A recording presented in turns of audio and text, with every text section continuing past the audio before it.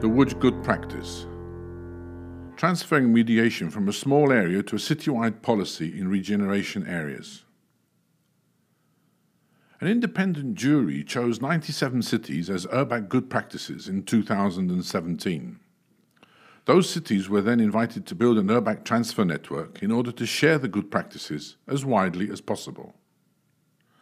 The Łódź Good Practice concerns an integrated form of holistic city regeneration, with a particularly sensitive approach to the social impact of regeneration through the work of mediators and an evolving city management.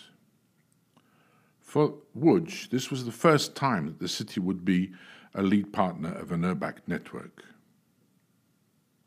Initiation of the mediation paradigm. To start the regeneration of the city centre, the area was divided up into 20 parts. 8 of them became the initial priority. Inhabitants received letters from the municipality saying that they would have to move out for a certain time, 2 years at least, so that the buildings could be brought up to 21st century norms. The buildings were often without proper drainage systems, sanitation systems, were very dilapidated through a lack of upkeep since the Second World War. So it was impossible to maintain residents inside the buildings during the works. At the beginning, 2,500 people had to be moved out. As the concern for the well-being of inhabitants was very strong, it became evident that some sort of interface had to be put into place to communicate with residents and sort out complicated situations. Mediators. So, area hosts and what is called social lighthouse keepers came into being. Łódź employed in total 16 persons, who at first were meant to work individually.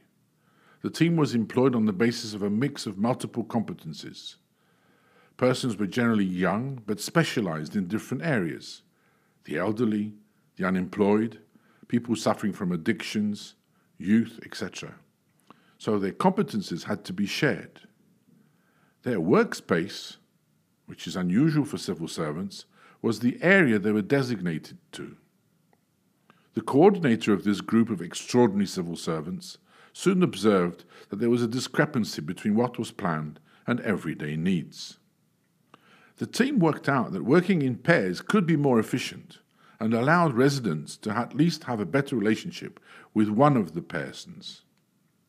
The mediators also had to forge their way into the depths of the administrative reality of the local authority, as they were confronted with diverse realities and challenges which needed resolving behind each door they knocked on. Legal questions, complex family situations, debts, opposition to moving, etc. Each challenge required the collaboration of different services of the city or even other institutions. These mediators went through intensive training organized by the city. At the same time, specific trainings were organized for over 100 city employees and others, including social workers, the police, court curators, organized in groups for a given area, so that through the training they got to know one another and could collaborate as an efficient team. Agile management. The success of the management of the mediators can be identified as a critical element of success. It evolved constantly, notwithstanding the changes in personnel, the reduction of the number of mediators, etc.